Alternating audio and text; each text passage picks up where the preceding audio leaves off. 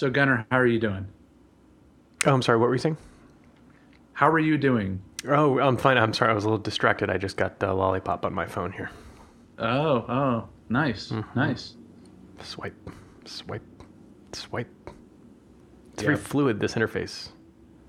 Mm-hmm. It's very fluid. It's like, it's just very pleasant. It feels very responsive. Anyway, we should talk about this on the show. We should. It deserves a whole episode, probably. We should do a whole episode about this. That's right. Yep. Uh, And right. I guess we could warn people right now that if you're an iOS person, just move on to the next episode. Yeah, exactly. This is going to be one of those annoying tech review podcasts. So if you are not interested in that kind of thing, move along. Nothing to see here. You should not feel bad about skipping this one.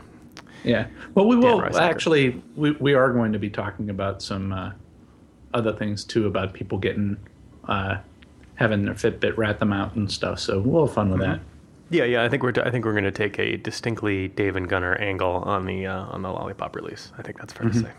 Yep, absolutely. So beyond figuring out Lollipop, anything else going on? Yeah. So I got this firmware update. Speaking of Fitbit, the good folks at Fitbit saw fit to update my little Fitbit bracelet here, which had never happened before, and I was kind of pleasantly surprised at it. I was like, oh, neat. I can actually update the I didn't even know you could do a firmware update on this. And lo and behold, they updated it, changed the font, gave it a couple new features, which was nice. My favorite so far is that you can tell Fitbit to scroll the incoming number on a phone call on your wrist. So now if I've got my phone in my pocket and my little Bluetooth headset on, it will do a little discrete notification on my bracelet as to which number, and if it's an identified number, it'll actually scroll the person's name across the face of the Fitbit. That's which is nice. kind of nice. Yeah, it keeps me from buying an Apple Watch for the next 6 months, I suppose. So, Yeah. Well, how tide me did over? So how did the update happen? Was it like you plugged in your USB port, and it just showed up, or? No, well, so the Fitbit bracelet itself is the only time I ever plug it in is into a wall socket. It connects wirelessly to your phone or to your computer. And I just picked up my phone one day and I got a notification from the Fitbit app that said, "Hey, there's a new firmware update. Do you want to go ahead and do that now?" And I was like, "Sure." And so hit the button, and a little swirly thing started moving. And 5 minutes later, I had a brand new bracelet. Oh, okay. So the phone pulled the software down and gave it to the bracelet, or the bracelet reached out on the internet and pulled it down, or? I believe the phone pulled it down on the bracelet's behalf and then bestowed it on the phone, or bestowed it on the bracelet. Yeah. Interesting. Yeah, it was a very pleasant experience. It was, and basically foolproof. I don't know if I could have designed it any better. Actually, they should get full marks for such a potentially dangerous operation. It went off without a hitch. So which is great. Nice. Well done. Yeah. I got nothing. I'm just trying to figure out this whole Lollipop thing. Fair enough. All right. Maybe this episode will help. Yes. Maybe this episode will help. All right. So if folks want links to some of the stuff that we're going to be talking about today, some of the Lollipop sweetness, where are they going to go, Dave? They want to go to dgshow.org. So D's and Dave, G's and Gunnar show.org. And this is usually the time when we mention the cutting room floor. There's no cutting room floor. This is all red meat.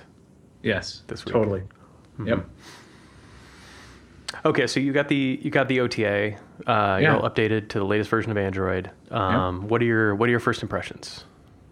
Well, I was surprised how quickly it came out. Because I know that typically my experience was that when an OTA update happens, it's took weeks to come out, and a lot of people would just sideload to get past it. But for me, it was surprisingly, I was traveling, so the last thing I want to do is update my phone while I'm traveling. But I got home and it was probably about a week, and then it popped up. So that I thought that was pretty cool.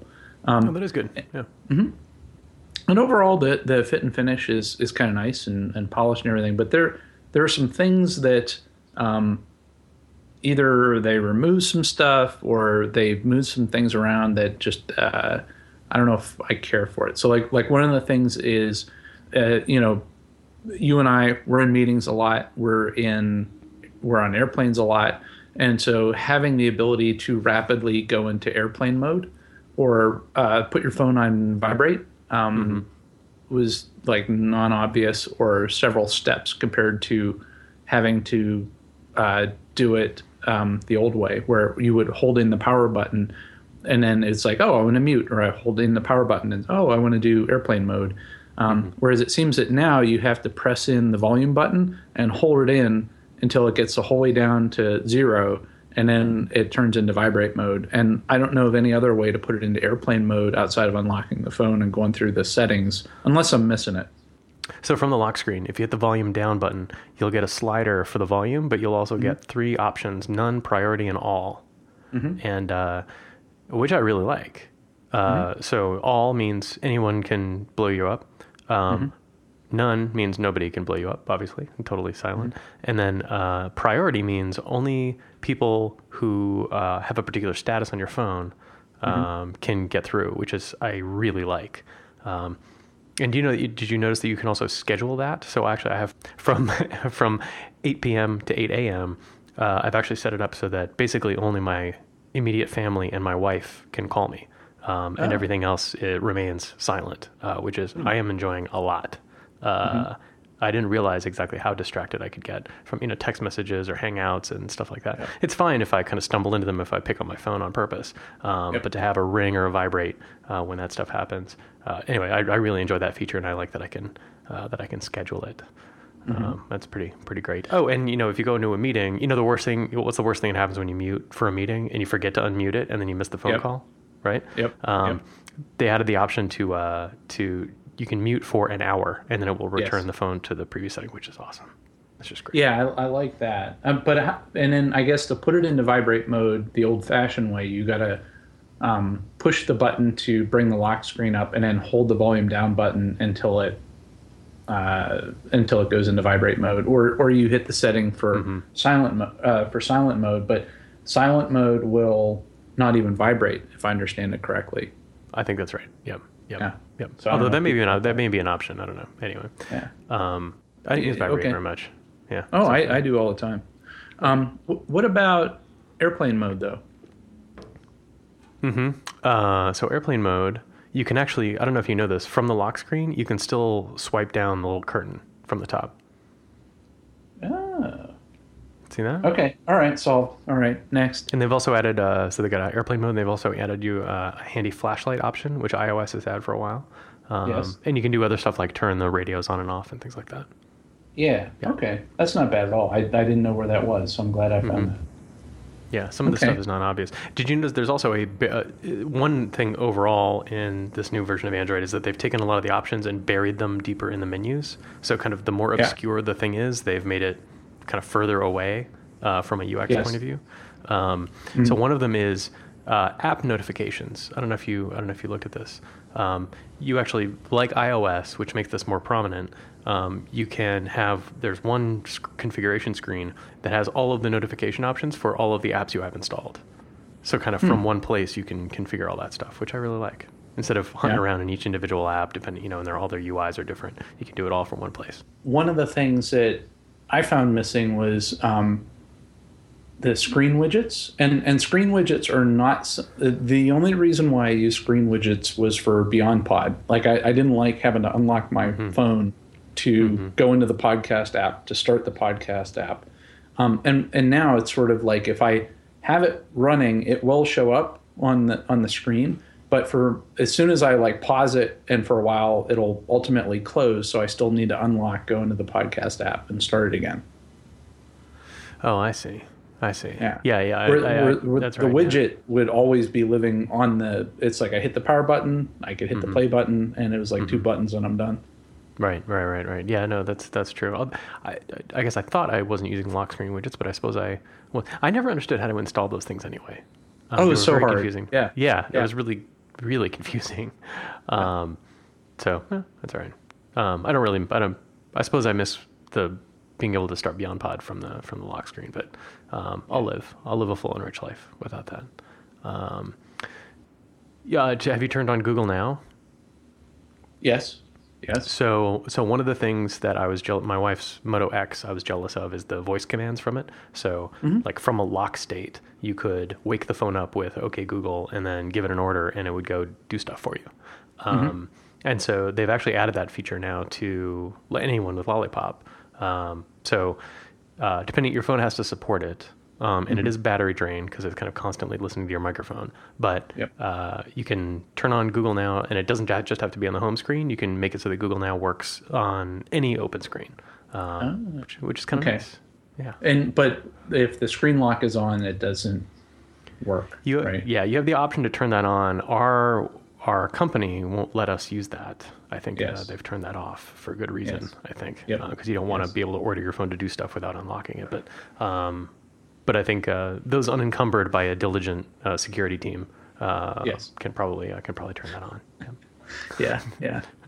Well, speaking of locks, I'm really liking the smart lock feature. Oh yeah, when I was just kind of poking around the configuration screens and like stumbled into it, and I was like, "Are you kidding? Like this is a game changer." Yeah. So there were two that I found useful. One is for trusted devices. So basically, right now, the way our phones are set up to be connected to corporate email, we have to enter a PIN every time we want to unlock the screen and all that.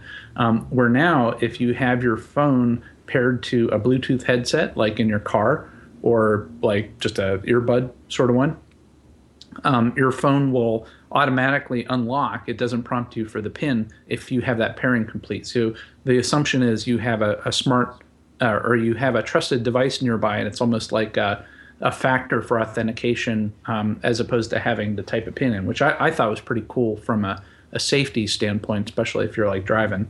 And then the other one that I found is a trusted face, where it will, so like with our corporate email, I believe that feature is turned off, but on my tablet where I don't have the corporate mail installed, I have it trust my face as far as like it will turn the camera on when it goes to unlock, and if it gets a good picture of my face, it will unlock based upon my face.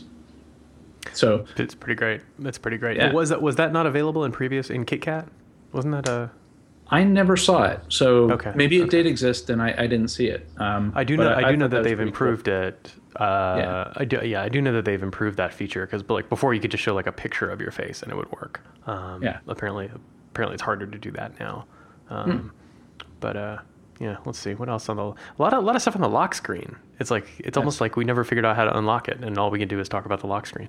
The one nice thing on the lock screen, and it was a very nice touch, is when it's plugged in to charge. After a while, it kind of figures out how much current is running through it, and it will give you an estimate of how long you have to charge it. So right now it says 3 minutes until full. I love that. Oh, that's great. Yeah. Nice little piece of polish, as you say. Yep. Yeah, it doesn't do the percent though, does it? Anymore. It's not like 98% or it gives you the percent up on the menu at the top. Okay. And then the estimated time to completion at the bottom. So. Oh, okay. Yep. Yeah. So you're all covered. All right. Good. So have you played with the? Do you have a Chromecast? I can't remember. I have a Chromecast in a box. So we use we have a Roku 3, and it's like we just love it and use it every day, and it's like awesome. And from what I understand, I can do screencasting with the Roku as well as a Chromecast. But and I've done a little bit with even before Lollipop of being able to have Netflix on my tablet or on my phone, and then basically take that stream and then push it to the Roku, or be watching Netflix on the Roku and then pull that stream onto my tablet so I could just walk around the house and not miss a beat, which is pretty awesome. Like a wizard. Yeah, that's great. Yeah. I do something similar with a Netflix and the Chromecast. In fact, I use that a lot. In fact, my my wife and her friends will get together on our couch and turn on the projector and they'll turn on the projector, cast the screen, and then fire up Tinder, and then kind of collaboratively rate the boys who swipe by. It's very very fun kind of slumber party activity. Let Lauren know. I don't even know what what is it? Tinder. Tinder. So it's like a dating app, and Yes. I use dating in the loosest possible way. So you open up the app, and you are presented with a face of someone who you may like to date. And if you like them, you swipe to the one direction, and if you don't like them, you swipe in the other direction. And through this filtering mechanism, it then matches you with somebody who is, if not perfect for you right now. And so it's like Hot or Not, but with yes. I guess, exactly. but it's usable for something. Yeah, Hot or Not with chat capabilities is a good way to describe it. Yeah. Great. So it's fun if you get 5 folks together on a couch, and everyone can collectively rate, or everyone can collaboratively rate your friends' candidates. So that's a fun activity apparently. Anyway, Chromecast is handy I'm sure for other reasons. I noticed that I started playing with Spotify as well, because I'm an old man and never really played with Spotify until recently. And I was frustrated because I couldn't send Spotify to my Chromecast.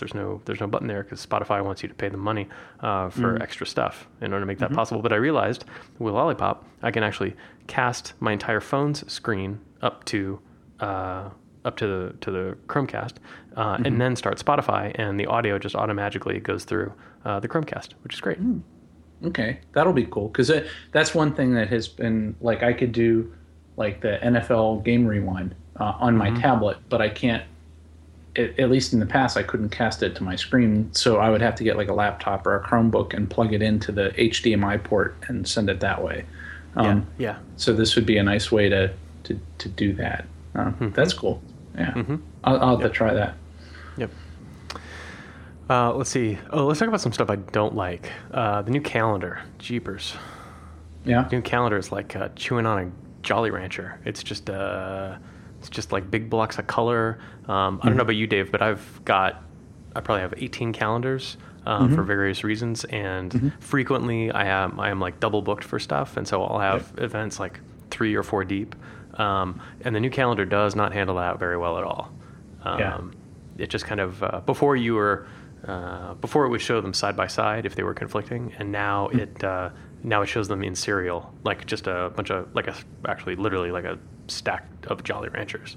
I'm finding it difficult to intuitively discover whether I'm double booked for something or not when I'm in the day view. Anyway, I just don't like it. I also noticed that with the advent of Inbox, which I'm sure we'll talk about later, Google has started entering flight information into my calendar. Which, no thank you. I'm not interested in that. TripIt does that much better than you do. So please stop doing that. But we should save that for the Inbox discussion.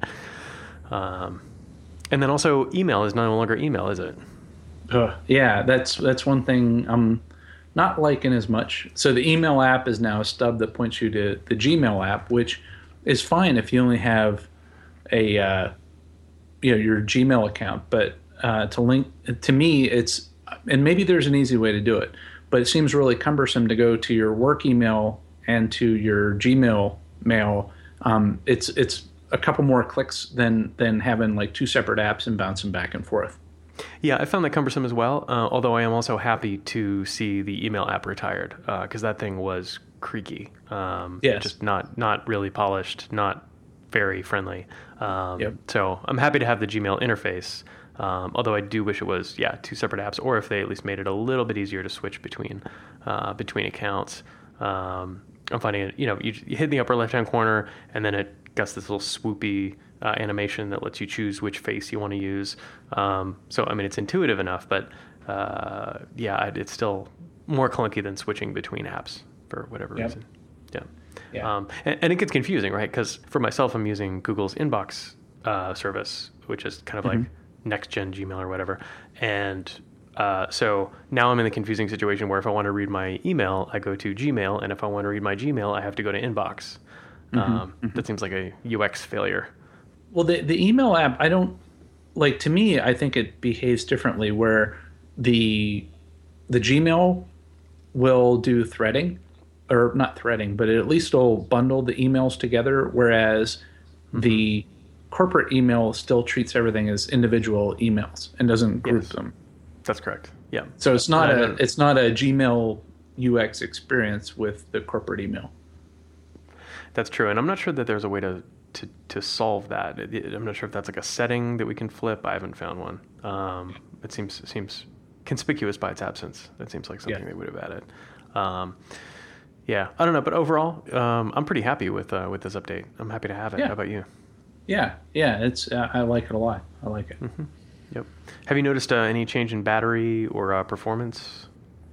I haven't. I've heard some bad reports about the 2012 Nexus 7 not being, and my wife and daughter have them, and they haven't had the update pushed to them yet. So I wonder if I think there might be some problems still with them, with the 2012 Nexus 7. So it's one thing I was really looking forward to was the SE Linux integration, and I'm just a little disappointed that I don't even notice that it's turned on. Yeah. I at least need to be able to run Get-Enforce and feel good about it. Right. And I'm sure Dan is sitting there listening to this, Dan Walsh saying, heck yeah. It's like I was poking around in the settings looking for that. It's like I want to see where it says enforcing, but it's just, I guess, so transparent that you don't even need to tell people it's there. Yeah. Just so, which is, I suppose, how it should be. Although for SE Linux nerds like us, I guess a little disappointing. Yeah, a little disappointing. That's all right. Again, we'll live. Well, maybe we need to write an app that just all it does just do Get-Enforce and then just puts a green checkbox on the... Yep. And sell it for 99 cents, and you and I and Dan Walsh will buy it probably. Yeah, and Major Hayden. Yeah, just the four of us. Yeah, that's right. Although, so it's nice to have, and it's nice that we can now use SE Linux to kind of isolate Android OS components from apps and apps from each other, but that doesn't actually solve all the security problems. I saw recently there was somebody described an exploit that involved the Android clipboard. So when you copy text and then paste it into another app, it apparently is vulnerable to sniffing from applications that have the certain permissions enabled, and the permissions don't obviously say like, hey, this person can read your clipboard.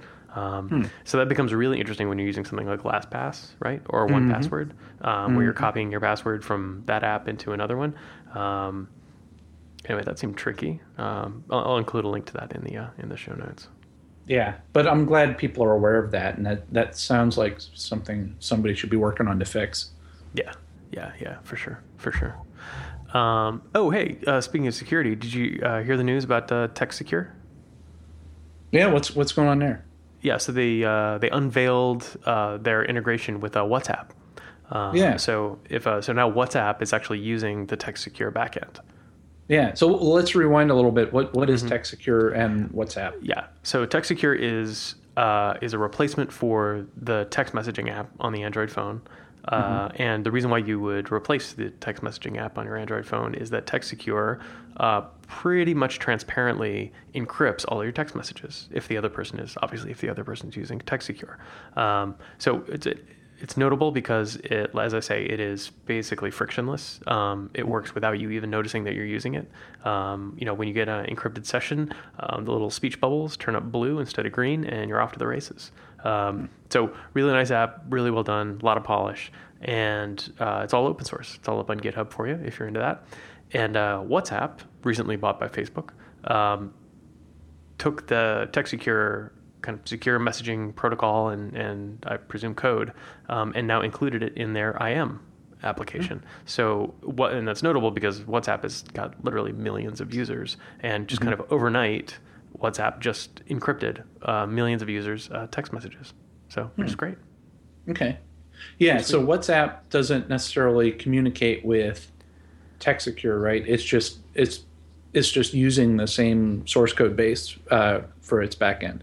Right. I don't know if they will actually interoperate. I frankly don't know anybody using WhatsApp. But since they made this announcement, I haven't noticed. TextSecure will tell you who's registered as a secure user. I haven't seen that list suddenly grow. So I presume there's either no interoperability or they haven't turned it on yet. But it's the same backend, so I suppose it wouldn't be that difficult to make that possible. I think what's really interesting, though, is that it's Facebook, right? Notorious human snooper, or snooper of humans. And why would Facebook enable this encryption? And I said this one guy on Twitter brought up a great point, which is that they don't actually care about what you're talking about. They care about who you're talking to, right? They're trying to create a graph of your connections, and what better way to do that than see, just like phone records, see who you're text messaging with and who's text messaging you. So anyway, I just thought that was interesting. Like, everyone's worried about people reading their stuff, and sometimes it's actually even more interesting for a company or a government to be looking at who you're talking to, regardless of what the content of that conversation is. Yep, exactly. So speaking of metadata, and we're talking about Fitbit, I saw there's now Fitbit data is now being used in the courtroom. That is cool. That's pretty great. All right, because a Fitbit knows my velocity and my activity and all that other stuff, and presumably how do they use it in court? What would be useful about that? Yep. So a law firm in Calgary is they're doing the first personal injury case that will use activity data from a Fitbit to show the effects of an accident on their client. So you could have somebody wearing a Fitbit, they get into an accident, and all of a sudden they're motor impaired and they can't move at all. You can compare the before and after to help figure out damages.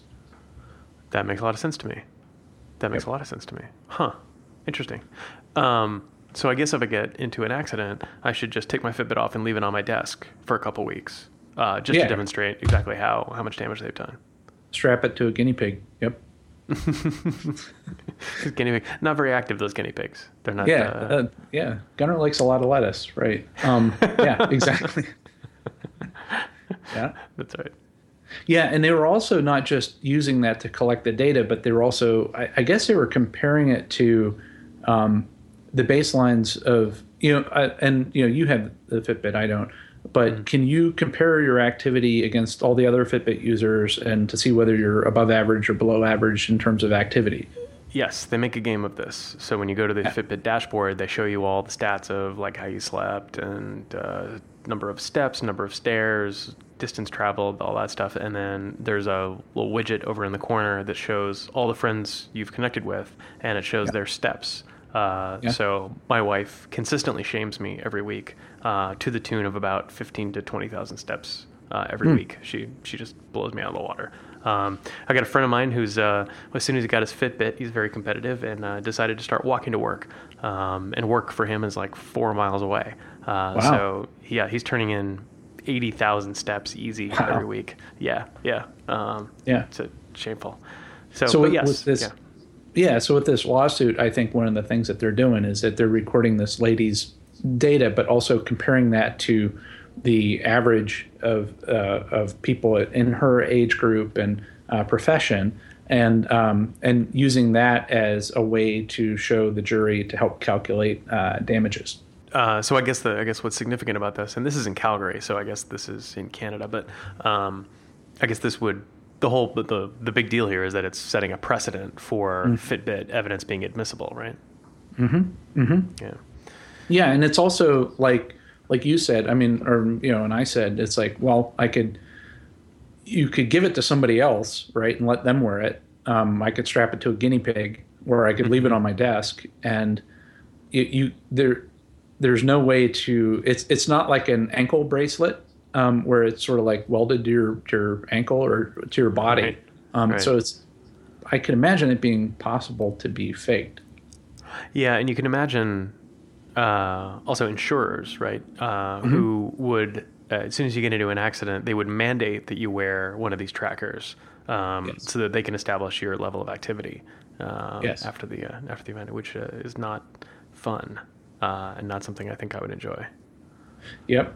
Yeah, and also for, would it be discoverable too? Like, so right now this is being used by the people doing the lawsuit, but could somebody else that is suing you say that, hey, I want to get Gunnar's Fitbit data for whatever purpose, and so instead of using your own data to support your claims, it could be used against you. Right. Yeah, that's true. Yep. So what is the threat model here? I can imagine if I'm trying to defraud someone, right? I can imagine the Fitbit working against me, but I'm trying to imagine a circumstance under which the data that the Fitbit is collecting would incriminate me in some way. Let's say somebody is saying they're on disability and they're wearing a Fitbit, and then all of a sudden you get a hold of that data and find out that, oh, they're a marathon runner and they're actually not physically disabled. Oh no, I understand in that direction. I'm thinking in the other direction. Like I said, like I can see how this would betray me if I'm trying to defraud someone. Okay. But I'm trying to imagine if there's anything bad, privacy-wise or security-wise, that could happen to me if I wasn't trying to defraud anyone and someone got my Fitbit data. Well, I guess that's similar to the claim of it's like, well, if I'm not doing anything bad, what do I have to worry about? Yeah, I suppose that's right. Yeah. Yeah, it's funny. This seems to fall in that uncanny valley in privacy of like creepy, but not explicitly threatening, right? Like I can see like it would weird me out if somebody saw all my Fitbit data. But on the other hand, it doesn't actually tell them anything particularly useful about me, except that I stay up too late and wake up too early. Yeah, right. Yeah. Yep. Yes. Oh yeah, no, okay. Now this is now clear to me. So as you say, this is very similar to if you don't have anything to hide, then what are you worried about? And the flaw with that argument, of course, is figuring out who gets to decide what's good and bad, right? Yes. Somebody could arbitrarily decide that people who wake up after 6 o'clock in the morning or wake up before 6 o'clock in the morning are antisocial miscreants who must be locked up. Right. And I would have no way of concealing that information from this oppressive new law. Now, obviously, that's a silly example, but this would give people a bunch of additional information on which they could make a bunch of flawed decisions completely out of my power. Right. Yeah. Or I guess the other part is like future crime, where say cigarette smoking wasn't, 30 years ago, didn't have the same stigma that it does today. And if it says that, oh, I've smoked for, I had 20 years of smoking data, but I quit smoking 10 years ago and I'm feeling just great. Should that be used against you for insurance purposes or not? Or also things like I'm riding a motorcycle and I go 100 miles an hour and should that have an effect on my, insurability? Maybe. I don't know. Or I'm an employer, and before I hire you, I'm going to be responsible for your health insurance, and so I would like to see your Fitbit data, please, because I need to know how active a person you are, so I know what kind of a health insurance liability you're going to be. Yep, true. Yeah, just like drug testing, Yeah, just so. Yep. See, if we just think hard enough, we can turn anything into a weapon. This is what we're good at, Dave. Yep. So you need to get a guinea pig and put the Fitbit on a guinea pig right now. That's right. Quantified guinea pig. Yeah, like a burner Fitbit. You can hand it in any time. Yeah. So speaking of privacy intrusions, I started using Inbox, as I mentioned earlier. I thought it would be gimmicky, but I am actually enjoying it. It's difficult to describe because it's not very different from regular Gmail, just a kind of a simplified interface. There's not very many knobs to turn, which is maybe one of the reasons why I like it so much, because I don't fiddle. I'm not worried about filtering especially. I do kind of naturally. So like what Inbox does is automatically group your emails into kind of categories that Google defines, right? So there's like social media updates, financial, travel, stuff like that. And I guess I'm fortunate in that I kind of agree with a lot of Google's decisions on where stuff should end up. And I also, when I'm processing email, also prioritize stuff roughly according to those same categories. So kind of it goes into it falls naturally into my triage process. So yeah, I'm kind of enjoying it. In fact, I'm enjoying it so much that I'm no longer reading Gmail on my conventional mail client, and I'm actually checking Gmail through the inbox through the web interface, which I surprised myself by doing that. I didn't think that that's what I'd be doing, but sure enough, there I am. Yeah. Well, I know in the last or the previous episode 69, we were talking about email, and you don't do any filtering at all. And Yep. So you have a steady stream, and having things like filtered by a robot and bundled helps you. Where I'm the exact opposite, where I have everything filtered. I'm like obsessive compulsive about it. And then like I don't like Inbox at all, because like the bundles it's like, what are you doing bundling these? This isn't the way I want it. And it's pretty crazy, because I have stuff like in my Gmail for trips. I have stuff where I have things automatically filtered. I have filter set up with, say, like TripIt, with a workflow that will forward things and all that. But it will also tag it as travel. And then I'll still go in there and say that, oh, well, this is travel to, and I have another tag for Raleigh, another one for DC, another one for Westford, and different places that I go, and that way I could see all the Westford trips that I have coming up. And whereas with the Inbox app, it puts everything in a way that I'm not used to, and I don't see the value in the bundles the way they're laid out, and so it's like I'm thinking about uninstalling it. So maybe I'm just looking at it in a weird way, or definitely a different way. It sounds like it has to either match your existing workflow, or you got to be willing to mess with your workflow to make it fit Inbox, right? Yes. Which makes sense. I'll go back though. I really do like the simpler UI, because the UI in Gmail was getting silly. Just there were a bunch of tabs and all that other stuff. So I do like that aspect of it. Yeah. There was an article that I saw about why did Google decide to split Inbox from Gmail, which I thought was pretty interesting too, where you would think that it's like, well, why would they do a second email application, and why wouldn't they just update Gmail to include it and everything? And I guess what happened was that the redesign resulted in an engineering backlash, where the head of the Gmail design team made a presentation to, I guess, the engineering people, and the presentation was entitled "You Are Not the User," and so this is typical Google, right? Like all of their decision making processes are supported by data, and so they ran all the analysis. For all of the design decisions that they've made, showing the data that supported the decisions that they made. So there were things, and the reason why it was titled "You Are Not the User" is that a lot of Gmail users get maybe like 5 emails a day, whereas a Gmail engineer, you know how it is for us. It's like we live on email lists, and there's just so much stuff coming in, and so.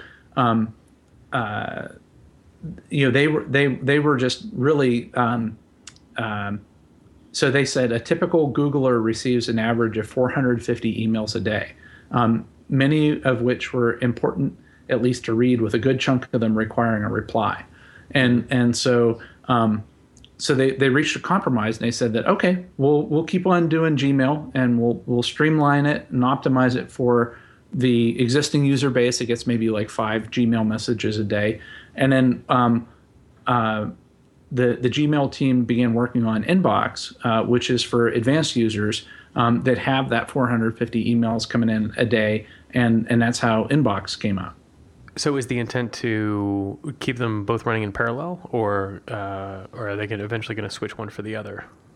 I have a feeling they might switch one for another, but maybe the Inbox is perceived as too radical for the average Gmail user. And I agree with them. It's like if you are, if you're a Gmail user that gets like 5 emails a day, probably bundling those 5 emails it's not that useful, and it could be too much overhead. Or in the case of me, where it's like I get more than 5, but maybe 10 or 20, but I already have them filtered like crazy that come in. Pre-filtered, and where again it's like the overhead of the bundles, and I already have a workflow, it's not that useful. But if you had, say, like a Google engineer, or say like somebody that works at Red Hat, like us, where we have this fire hose of email coming in, having it automatically triage it for you so you don't have to set up the filters could actually be a good thing. Right. Yep, that's true. Huh. Interesting. Well, also, Google had they've obviously got, they opened up the Gmail API, which is conspicuously not IMAP or any other open standard. It's like a Google specific mail API, which I think was sold when they released it. It was sold as a way of allowing third parties to come in and screw around with your email, right? Like do analysis and whatever else. I'm also noticing that Inbox is a departure from, actually, ironically, like Inbox as a metaphor. It starts adding stuff like tasks, right? So you can pin emails to an inbox. You can tell it to sleep an email for a while and then like wake it up again later. And that Inbox also seems like an opportunity for Google to leave the traditional like IMAP, POP, regular like email metaphors and move into a different kind of an email experience. So there's that too, right? Yeah. I remember the emails or the email API, we talked about it where you could set it up, say like instead of forwarding all your emails, your travel emails by name to TripIt through a filter, you could just let TripIt make API calls to Google to slurp out the relevant email and then have, which again would make it easy for the pedestrian sort of Gmail user that doesn't know how to set up email filters. It make it super convenient. In exchange for letting TripIt make API calls into your inbox. Right, and also makes, as if email wasn't important enough, this also gives Google the opportunity to get email's tentacles into more of your workflow, right? So if I were to surrender to Inbox and allow Inbox to manage emails as tasks, which actually makes a lot of sense and is more or less what I do anyway, then I would not be able to take my workflow and go and move it to Fastmail or to Yahoo or to any other email provider, right? I would more or less I would be creating a lot of friction if I had to move. So it's also clever that way. Yep. Crafty, yeah. Crafty terrorists over there at Google. All right, Dave. Well, nice little tour of a Lollipop and Inbox. Anything else you want to talk about? No, I think I'm good. Okay, great. So Dave, if folks want links to the many, many things we discussed today, what website should they visit? They want to go to dgshow.org. So D as in Dave, G as in Gunner, show.org. Excellent. And have a great week, everyone. Yeah. Thanks, everybody.